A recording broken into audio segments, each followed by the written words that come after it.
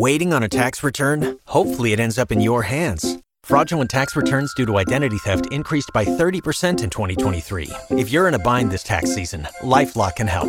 Our U.S.-based restoration specialists are experts dedicated to helping solve your identity theft issues. And all LifeLock plans are backed by the $1 Million Protection Package. So we'll reimburse you up to the limits of your plan if you lose money due to identity theft. Help protect your information this tax season with LifeLock. Save up to 25% your first year at LifeLock.com/aware. Now, back to Severe Reaction, powered by Equitable Bank. We take banking personally. Here's your host, Michael Severe, on 1620 The Zone. O'Connell going to go under center, I formation. Maccabee, the deep back. Furtner is the fullback. They turn, give it off to Maccabee right side, hit at the goal line, but finds the end zone for a touchdown. And Purdue now has opened things up here late in the first half, up 26-10. Welcome back, Severe Reaction, 1620 The Zone. Nebraska lost 41 yards yesterday. That's on carries or sacks. 9 yards for Purdue total loss. Only 2 official tackles for loss. I had 4 other plays where Nebraska had stuff plays, meaning 0 yards the defense allowed on a carry. But in the end, it was those lost yards. It was the extra turnover. Here's a crazy stat. Nebraska average yard per completion, 22.1 yards. Purdue, 11.2. So essentially half of what Nebraska did. But the stats are very similar. Net passing yards, 354 to 391, just doing it in a different way, obviously. Nebraska got the nice long run from Trey Palmer, but for running back-wise, only 15 carries from the running backs. We chatted about that a little bit earlier. Total plays, 101 to 52. Man, Nebraska is lucky they have a bye week coming up because it'd be tough to bounce back after 101 plays. Remember that game against Penn State, and then the next week they came off of that and didn't play well. I think it was against Illinois, very tired. But this is great to have the bye week and then play Illinois in 2 weeks. Let's go back to the phones, 402-951-1620. That's where KG is this morning. What's up, Kevin? Hey, what's going on? How you doing today? Pretty good, man. Pretty good. Good. Hey. Yep. Yeah, you just brought up some good points. I was just going to talk about the defense. Sure. I'm just like, wow, how do you go about fixing this in the next couple of weeks? I mean, do they know how long Luke Reimer's going to be out? Well, you got to get healthy. Reimer tried to practice this week, so I'm assuming he was close. Mm-hmm. So hopefully back in 2 weeks. Oh, okay. And hopefully he's back right in Buford. What's wrong with Buford? Oh, I think that was a head injury. He came up early and dropped his head and tried to make that tackle. I think he knocked himself out on that play. That play, okay. Yep. I remember that one. Oh, man, he got rocked. First drive, Yeah. Oh, my goodness gracious. So is he on concussion protocol? They didn't say, but I'm assuming that's what it was. The same thing kind of happened with Miles Farmer, but his was a shoulder, and so he came back in after the big shot that he gave, but Buford couldn't come back in. Mm-hmm. So my question is, how do you go about, well, good thing they're not running into like the more pass-happy teams. And another thing was our quick score offense. It just seems like, man, that defense has only got like a minute rest, and then they come back out on the field. Right. And so I was just like, geez. So how do you go about kind of fixing this stuff before Illinois? What is they got a long run, 6 weeks with a kind of more smash mouth run defenses. I mean run offenses. How do you go about fixing that, Michael? KG, I appreciate the phone call. I'll tell you this. Illinois is the most balanced team. I think I get to go back and look at everybody, but they're the most balanced team in the West for sure. Yesterday, Illinois, which just took apart Minnesota, Illinois was, what did they have? It was almost identical for Illinois in terms of the way that they played. They outgained Minnesota 472 to 180. 472 to 180. They had 220 yards passing, 252 yards passing, 220 yards rushing. Absolutely balanced. They've also scored 182 points and allowed just 62. Now, Chance, I know you're not a math major. They played 7 games. They've given up 62 points. Is that good? No. It's not good? Well, it's great. It's great. It's great.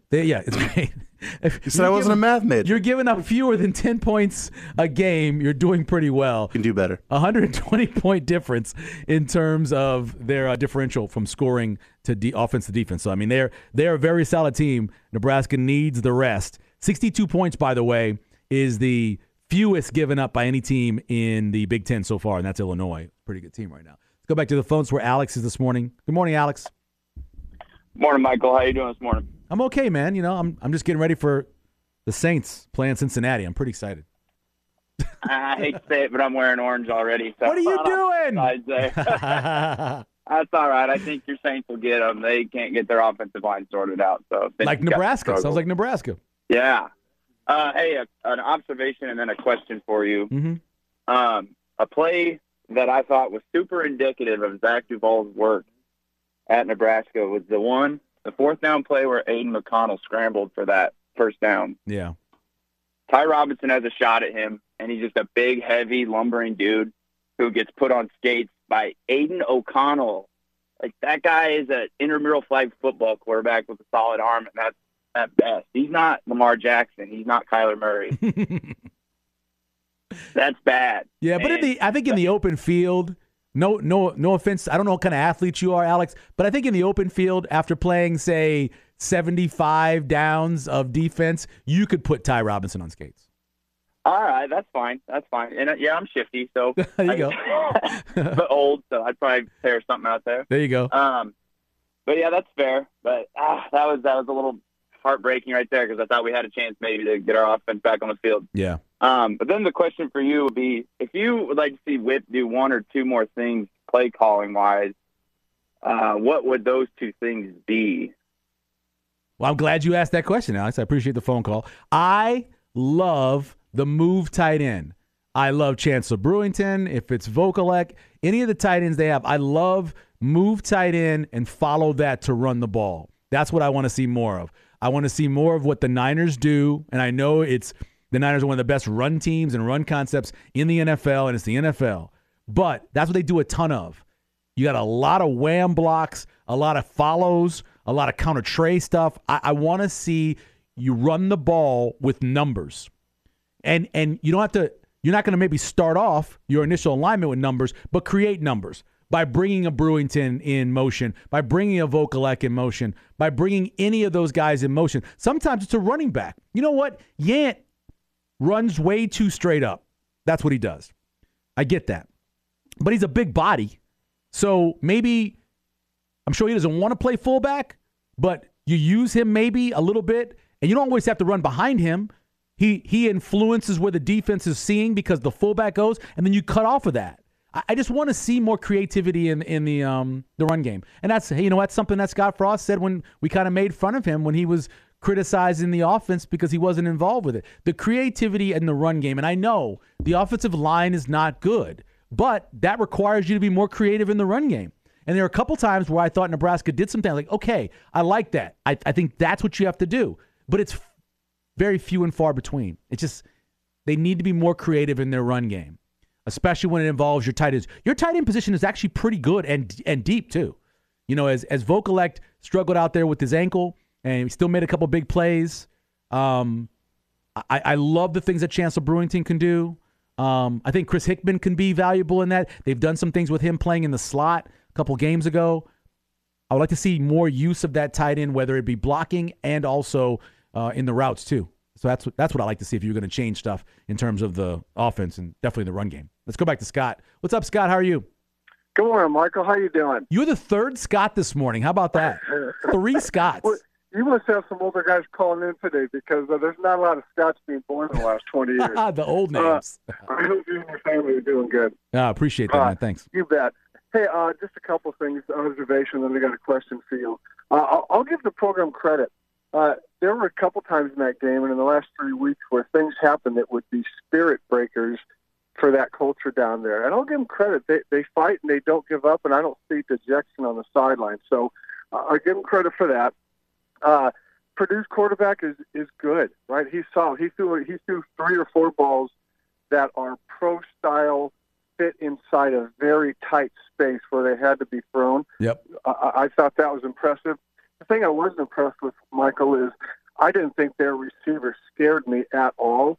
And I thought there were a lot of underneath stuff where they picked off 7, 8, 9 yards early in series just to make second down and third down really easy. I thought the cushions were really big.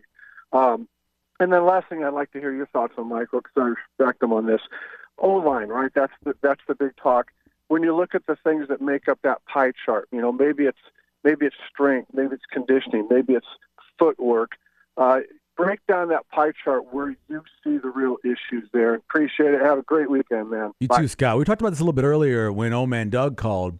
I still say if you're just going to go with two numbers, recruiting and development coaching, I think it's about 80-20.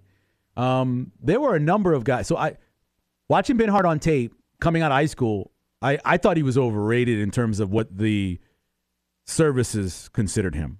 And maybe that was part of where he was from. I don't know. Maybe it's part of it because of his size and the potential they were looking at because of his measurables. But I wasn't a huge fan. Now, on the other hand, Turner Corcoran, watching him on tape, he looked like the real deal. He really did. He looked like the real deal coming out of high school. So the 4-star he got, I thought, just based off the tape, was right. But I think if you look overall at the way these guys are playing, and we've seen them now for 4, 5, even 6 years, it had to be a little wrong. Now, in terms of coaching, yeah, I think that they have had some mixed messages from different coaches.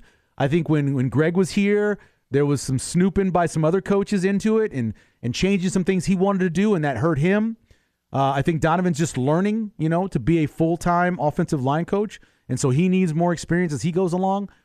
But in the end, I just don't think the talent on offensive line is good enough.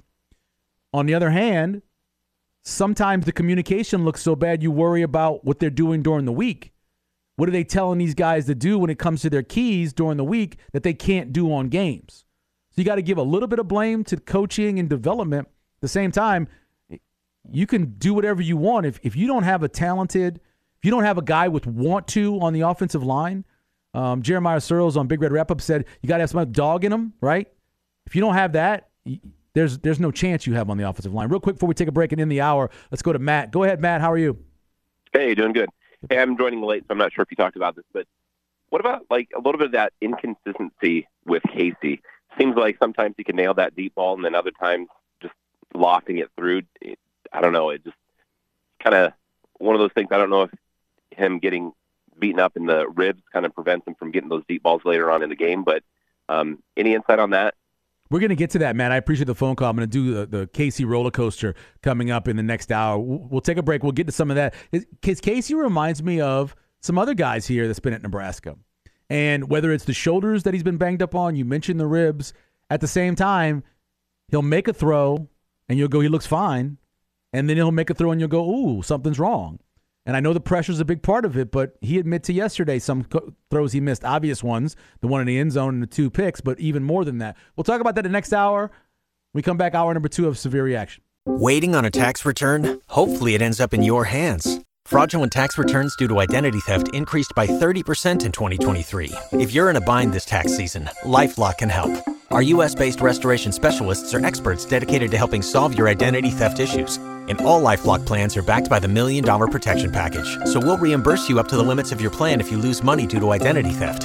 Help protect your information this tax season with LifeLock. Save up to 25% your first year at LifeLock.com/aware.